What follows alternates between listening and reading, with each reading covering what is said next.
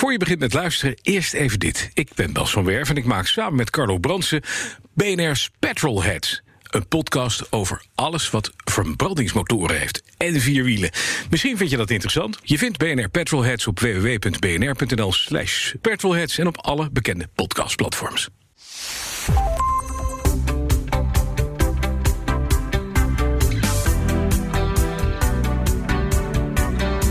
Welkom bij de Klantenpodcast.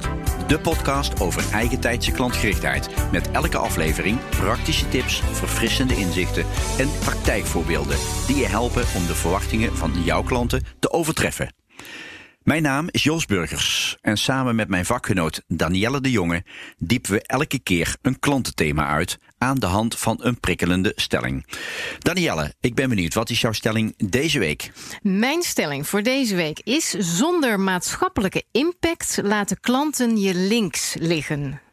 Zonder maatschappelijke impact laten klanten je links liggen. Ja, willen ze geen zaken meer met je doen. Het verbaast me niet dat jij met deze stelling komt. Vertel, ik had eerlijk niet? gezegd al de afgelopen weken gedacht, wanneer komt die? Dat is de eerste die ze erin brengt, dacht jij. Nee, het heeft even geduurd. Maar ik ben het daar zeker niet mee eens of niet helemaal mee eens. Dat verbaast mij dan weer niet. Oh, laat ik het anders zeggen. Als ik het eens was dit de kortste podcast ooit, zeg maar. Ja. Als ik zou zeggen, nou, daar ben ik het wel mee eens. Ja. Maar dat is niet zo, denk ik. Nee. Ik begrijp natuurlijk wel, jouw laatste boek gaat daar ook voor een groot deel over natuurlijk. Ja. Het belang van maatschappelijke impact, dat begrijp ik wel. Ja. Alleen ik denk wel eens dat het wat overdreven wordt. En dat het belang daarvan wordt overschat. Dat is waar.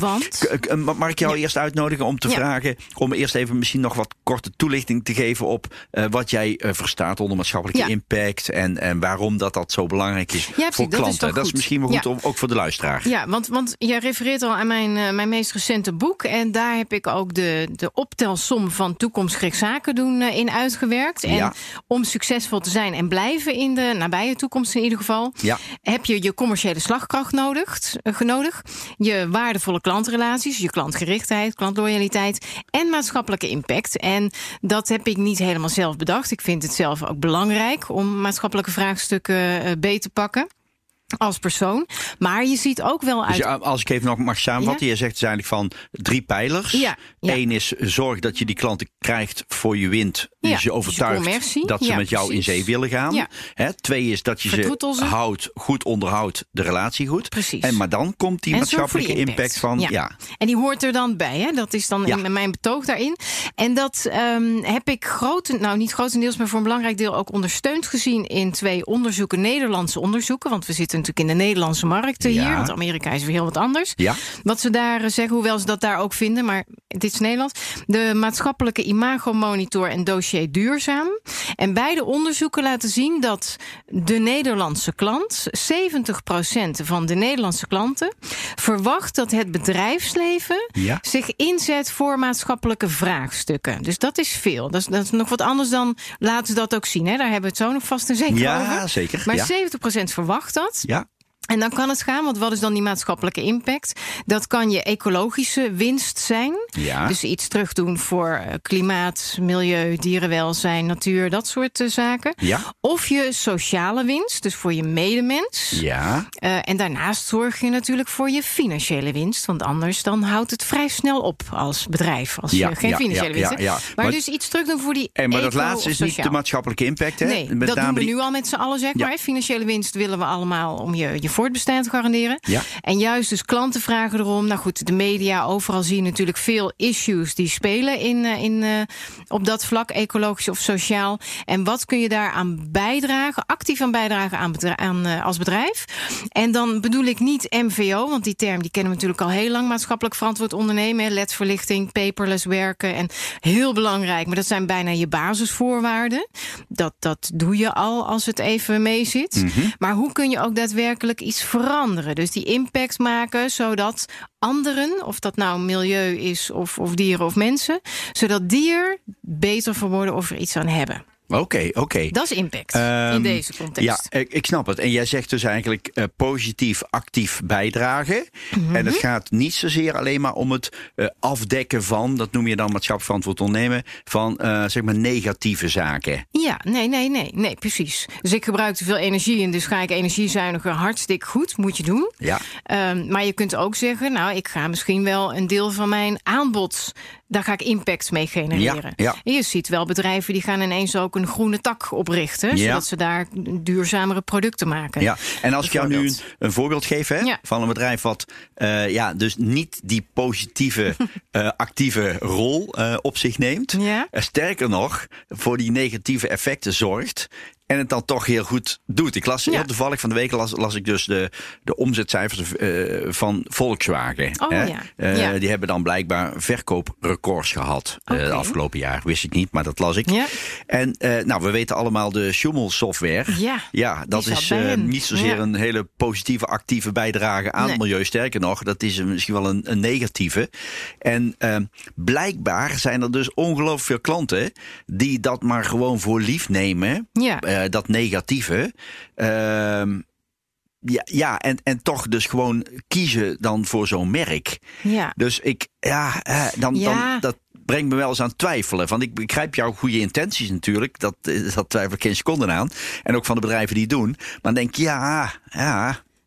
Ja, en dan is het ook de keuze, want je wilt auto rijden. En wij rijden ook auto en er zijn een heleboel mensen die dat willen. En wat voor auto kies je dan? Dus misschien is hij wel redelijk zuinig, is hij elektrisch. Dus waar dan de verkopen van één merk in zitten, dat weet ik ook niet. Waarom dat merk zo populair is. Ja. Ik denk wel dat ook in de autobranche, voor wat ik ervan weet, daar wordt ook wel gewerkt aan een zuinigere auto of anders inrichten. Dus daar zijn ze ook wel mee bezig. En dat zie je wel klopt. In veel branches. Dat klopt wel. Ja. Nee, daar heb je wel gelijk in. En mensen kopen toch auto's. Ja. Dus dat veeg je niet in één keer van tafel. Ja. En dan kun je dus kijken, hoe kunnen we het zo goed mogelijk doen als bedrijf. Vanuit mijn kritische blik naar jouw stelling kom ik vaak tot de conclusie dat mensen het wel prima vinden als het gebeurt. Yeah. Maar als het niet gebeurt is het ook zo. Het is mooi meegenomen. Maar dan is de vraag, jouw stelling is klanten laten je links liggen. Dan is de vraag natuurlijk van, maakt dat mensen ook echt voor je kiezen? Om het over die auto's te hebben. Hè? Ja. Wij tanken ook allebei. Ja. En nou las ik onlangs dat Shell, die heeft dan van die V-Power. Dat is dan kun je harder rijden, zeg maar althans. Dat is beter voor de motor ook. Is dat niet wat ze bedoelen? Nee, maar toen las ik dus op het tankstation dat ze sinds kort is die V-Power CO2-neutraal. Ja, dat zie je op die tankwagens ook. Ik had het bij de pompstations gezien. Dat ze planten dan dus bomen terug, als equivalent voor die liters. Ja, dan denk ik, is mooi. Denk ik. Ja. Maar als ik morgen toevallig langs de BP kom en die is dichterbij, dan ga ik daar naartoe. Precies, ja. En dus dat die Shell dat doet is meegenomen, maar dat is voor mij niet echt een reden om dan daarvoor te kiezen.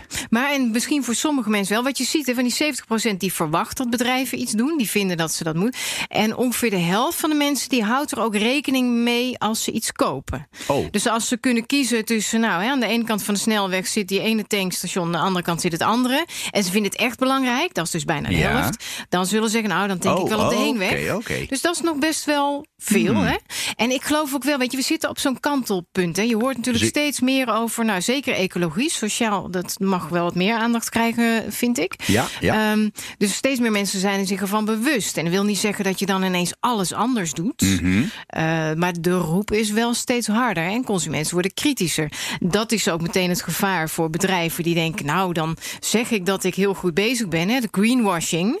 Ja, daar prik je op een gegeven moment natuurlijk genadeloos mee. Maar zelfs al is jouw business dus van nature niet per se positief voor het milieu, dan kun je nog wel andere dingen doen om te compenseren. Of wie weet hebben ze, als je naar ecologische winst kijkt, het planeetvriendelijke, En dan heb je een aantal hele grote impactmakers. Dat is die plantaardige voedselrevolutie.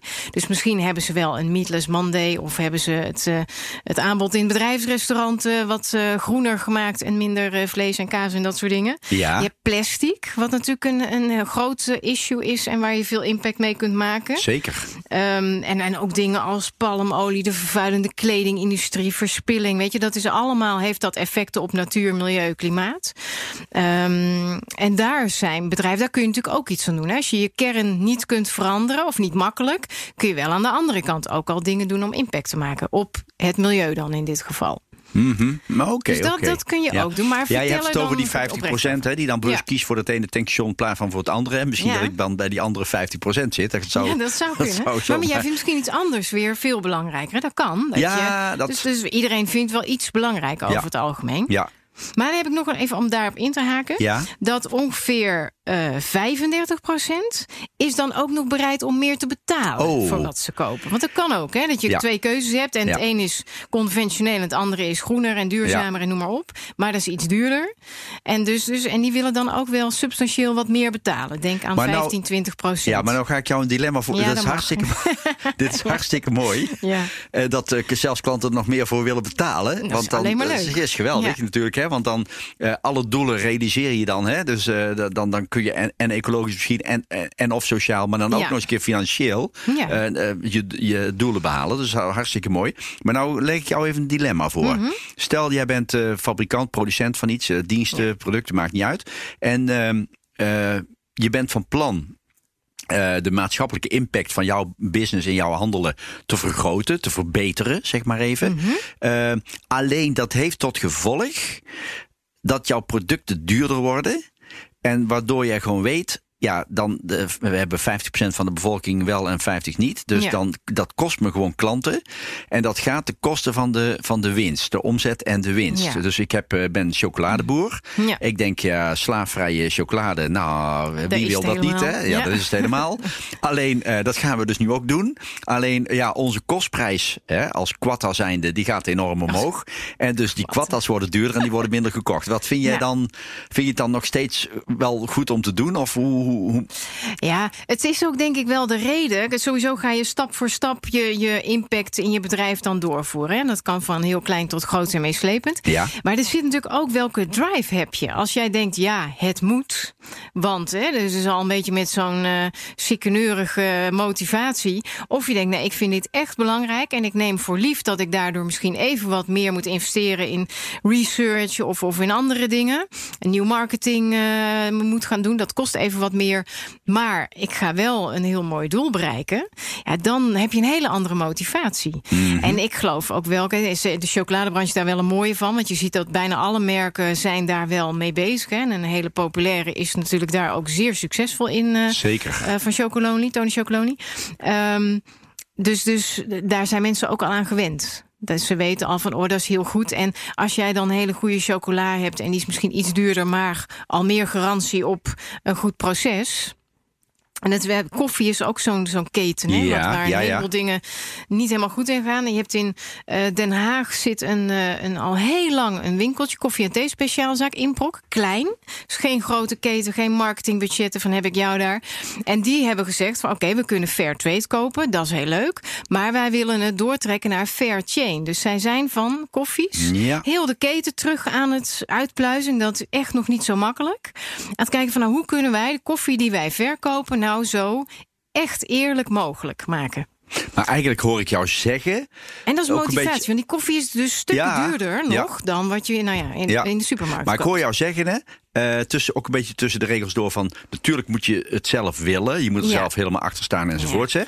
En daarna moet je je toch ook wel de vraag stellen, is er die klantengroep? Gaat die markt die kant op? Je moet nu investeren om later zeg maar even te kunnen oogsten. Ja. Dus dat betekent natuurlijk ook dat je bij al die maatschappelijke impact die je voor ogen staat, je ook misschien gewoon de vraag moet stellen van, gaat dit mijn bedrijf ook voldoende opleveren op termijn? Ja, ik denk dat je die vraag altijd stelt. Want als je altijd blijft doen wat je, dan krijg je dat soort. Want wie weet wat jij nu aanbiedt, gaat dat op een gegeven moment ook wel minder. Als het goed is, ontwikkel je als bedrijf continu.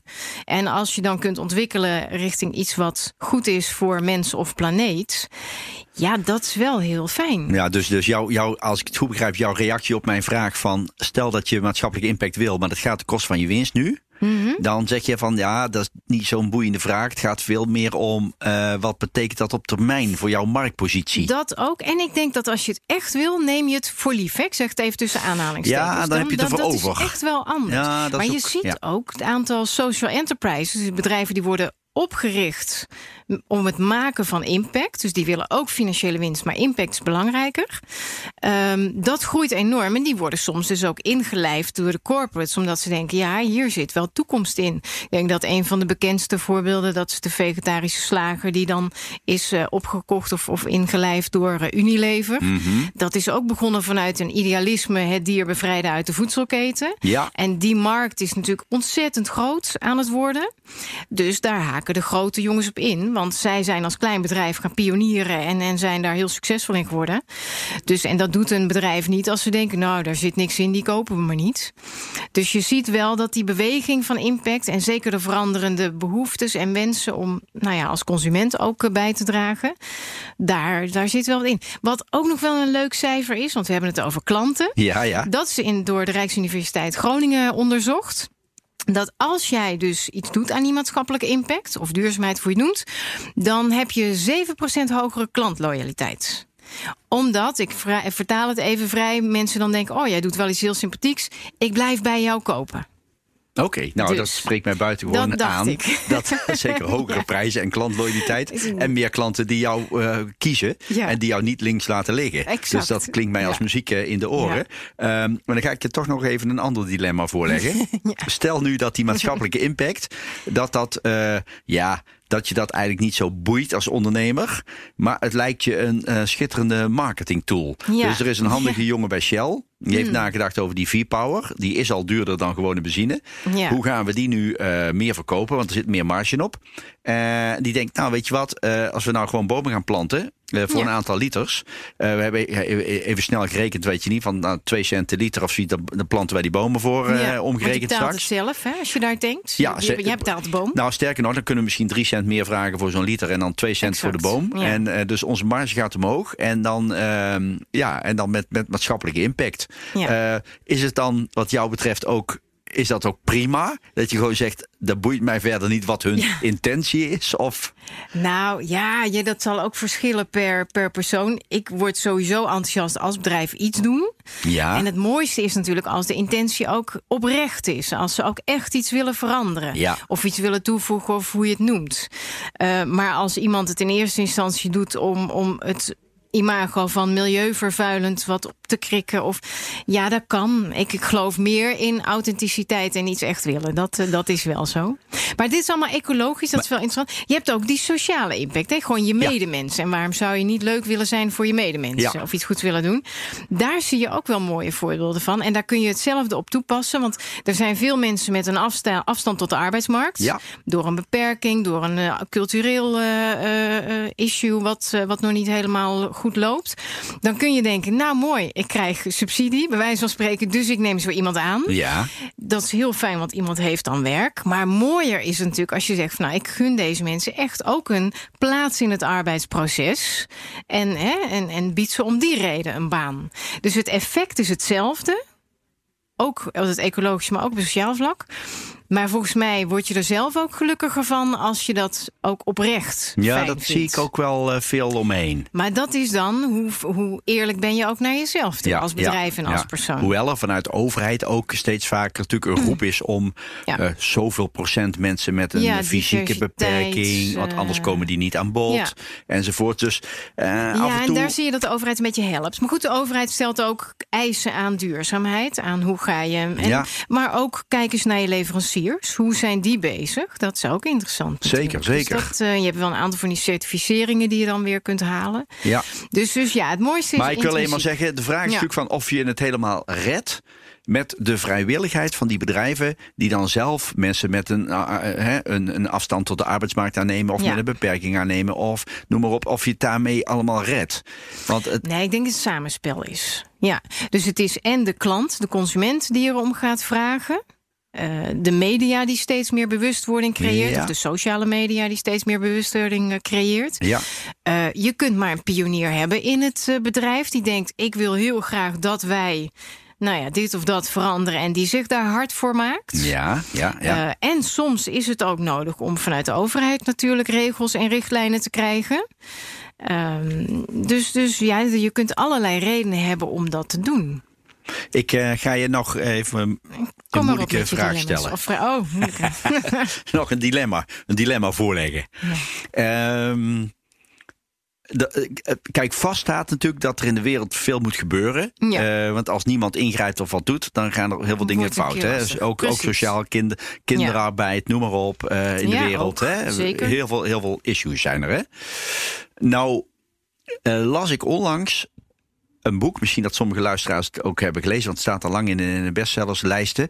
Een boek van Rutger Bregman, die een boek heeft geschreven, De meeste mensen deugen. Ja. Vond ik buitengewoon boeiend boek. Mm-hmm. Ook wel omdat de titel mij aansprak. Ja. Want ik hoop ook nog steeds dat het echt gewoon zo is. Ja. Dat de meeste mensen deugen. En dus ook de meeste klanten deugen. Want ik dacht daar had een geweldig boek in gezeten. Maar die schrijft De meeste mensen deugen. En die zegt dan over verantwoordelijkheid nemen. Hij sprak onlangs op het World Economic Forum in Davos. Ja. Ja. En daar zei hij tegen mensen met heel veel geld uit de hele wereld. Mm-hmm. Jullie met je filantropie, jullie met je geld enzovoort. Hè? Ja. De belastingen moeten gewoon omhoog, overal in de wereld. Ja, interessant. En daar gaan we dan die goede dingen van doen. Ja. En dan zorgen we voor ecologisch en dat staan we niet meer toe, maar dan komt er gewoon geld binnen. En ik wil niet afhankelijk zijn van jullie goedwillendheid. Om te zorgen dat er in de wereld allerlei dingen beter gaan. Ja. En als ik dit nu vertaal naar bedrijven, dan zou je dus ook kunnen zeggen, al die maatschappelijke impact van die bedrijven, stop daar gewoon mee. Als nou gewoon de belastingen flink omhoog gaan bij bedrijven, een groter deel van die winst dragen ze gewoon af. Mm-hmm. Dan bepaalt die overheid wel. Ja, leuk dat jullie allemaal bezig zijn met bomen planten. Maar die hebben we nou onderhand genoeg. Die kinderarbeid is een ander probleem. En die mensen met een beperking die niet aan de slag komen, dat is een ander probleem. En dat gaan we nu oplossen dankzij die belastingcenten. Ja. Dus je zou ook kunnen zeggen, moeten we dat wel aan dat bedrijfsleven overlaten? Ja, ik vind van wel. Want dan, anders kan het bedrijfsleven denken, nou, we gaan gewoon door met vervuilen of mensen tekort doen of dat soort dingen. En het wordt toch wel opgelost omdat we belasting betalen. Okay. Terwijl, hoe mooi is het als ze en meer belasting betalen en iets goeds doen. En dan kun je nog steeds op een andere manier ook dat geld weer aan positieve dingen uitgeven als overheid zijnde. Ja, dat is wel een mooie reactie. Jij zegt dus eigenlijk van, anders dan stop je het lek niet, zeg maar even. Ja, en dan kun je wel steeds gaan repareren, maar dan dat lek wordt steeds groter. Ja. En iedereen moet zijn eigen verantwoordelijkheid nemen. Daar zit het mee. Want veel dingen weet je wel, maar soms weet je niet wat moet ik ermee. Dus dat heeft tijd nodig, dat is ook goed. Maar als van alle kanten dus de uitdaging wordt neergelegd van we moeten wel veranderen. Ook de consument, ook iedereen. Dus maar neem je verantwoordelijkheid. Dat doe je als mens ook. Dus of je kiest ervoor om bomen terug te planten of niet, maar dan doe je misschien weer iets anders. Dan let je op je kleding of dat daar een beetje fijne arbeidsomstandigheden achter zitten. Dus die verantwoording ligt. Neem je verantwoordelijkheid. Dus überhaupt is dat denk ik een hele goede eigenschap voor mensen aan zich. Absoluut. Ja, zeker. Nee, dat ben ik met je eens. Nee, dus ik denk dat er een heleboel mooie voorbeelden zijn. En nogmaals, je kunt het groot en meeslepend of klein doen. Ik heb nog wel één leuk voorbeeld. Ook wat ik een keer tegenkwam als je het over sociale impact hebt. Vaak bij grote kantoren, daar heb je niet een koffiemachine, maar een koffiecorner, waar mensen werken, barista's. En ik was een keer ergens en daar heb je dus ook zo'n koffiecorner. Dan denk je, nou lekker, ik ga wat bestellen. En dan staat er een scherm op de desk. Dan moet je intoetsen wat je wil. En dan krijg je een filmpje te zien van gebarentaal. Hoe je jouw koffie bestelt. Want de barista's die daar werken, hoe je je koffie bestelt in gebarentaal. Ja, want die hebben een gehoorbeperking. Ja. Dus het zijn ook gebarista's. Zo worden ze dan genoemd met een knipoog. Okay. Maar dat zijn dus mensen die eigenlijk een afstand hebben tot die arbeidsmarkt, maar toch daar onwijs leuk werk hebben. Want iedereen vindt dat toch leuk om op die manier koffie te bestellen. En gelukkig kunnen ze ook wel een beetje verstaan en liplezen. Want anders weet je niet waar je mee thuis komt als je niet gewend bent aan gebarentaal. Maar dat zijn wel hele mooie dingen. Die zetten mensen ook aan het denken van, bij dat bedrijf doen ze dit, wat goed. En nou ja, je praat er eens over. Of dus ik denk begrip. dat het ook, een olievlek. Dus een olie is dan weer wat minder milieuvriendelijk. Maar ik denk ook dat het wel zo werkt. Bewustwording, begrip en zelf ook nadenken van, zouden wij ook niet zoiets kunnen doen als we wat organiseren? Ja. Of ik werk bij een groot bedrijf of wat dan ook. Ja, je krijgt meer begrip voor de doven en slechthorenden. Hoe lastig dat is. Precies. En als je dan echt koffie verkeerd krijgt, zeg maar, verkeerde koffie, dan heb je je gebaren gewoon niet duidelijk. Nee, precies. Nee, gelukkig tackelen ze dat dan wel weer. Maar ja. Nee, maar dat is wel mooi, vind ik, hoe dat soort dingen ook kunnen werken. Ja. Dus neem je verantwoordelijkheid voor ecologie en sociaal, maar verlies zeker je financiële winst niet uit het oog. Dan wordt het lastig. Helder. Als bedrijf, ja. Dus heb ik je een beetje meegenomen in het idee, die maatschappelijke impact. En dat zal niet morgen al zijn, maar in de aankomende mag ik je stelling iets dan nuanceren? Nou, vertel. Dat is, jouw stelling was zonder maatschappelijke impact laat de klanten je links liggen. Ja. Zolang er nog kilo-knallers goed verkopen, zal ik maar zeggen. Ja. Moet misschien de conclusie luiden, zonder maatschappelijke impact laten sommige klanten je links liggen. Maar gelukkig een groot gedeelte niet. Ja, precies. En dat verandert. We maken hem steeds langer en het verandert wel binnen afzienbare tijd. Absoluut. Ja, en dat is ook goed. En wat concluderen we dan? Dus doe er in ieder geval. Bedenk eens binnen je eigen bedrijf, wat kun je doen om het leven voor mensen of de planeet mooier te maken? Ja, maar niet alleen denkend vanuit wat scoort dan heel erg goed, maar waar hebben wij zelf ook een goed gevoel bij? Zeker. Want daar wordt het geloofwaardiger van. Ja. In plaats van dat het een soort marketing tool truc wordt. Want de vraag is natuurlijk of je dat dan ook lang volhoudt. En mensen prikken er doorheen. Maar ik vind wel, dat is dan misschien al een tweede conclusie, vertel er wel over. Vermeld het wel op je website. Want de mensen die er actief naar op zoek zijn en ze weten het niet, dan ga je ze zeker niet als klant hebben. Nee, dat klopt. Dus ook hier geldt van, je kunt het wel helemaal voor je houden, omdat je denkt van, wat wij aan goede dingen doen, dat houden we maar voor ons. Maar dat is eigenlijk zonde. Je moet ook mensen daarin delen. Vertel het. Ja, zeker. Absoluut. Be good and tell it. Ja. En neem je verantwoording. Durven te nemen. Ja, mooi. Ja, mooi. Goed.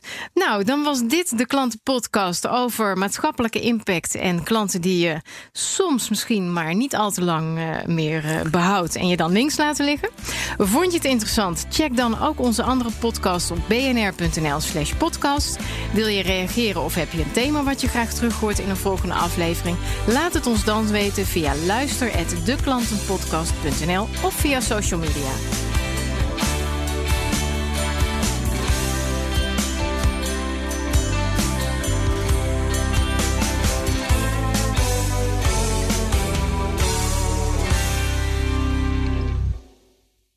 Hey, heb je nog zin in nog een podcast? Ik ben Van den Burg en ik maak met mijn grote vriend Herbert Blankenstein de Technoloog. Aan de overkant maak ik een podcast over technologie en impact van technologie op onze samenleving. Dat zou je dus ook interessant kunnen vinden. Je vindt de Technoloog op bnr.nl/podcast/de-technoloog en op al die andere bekende podcastplatforms.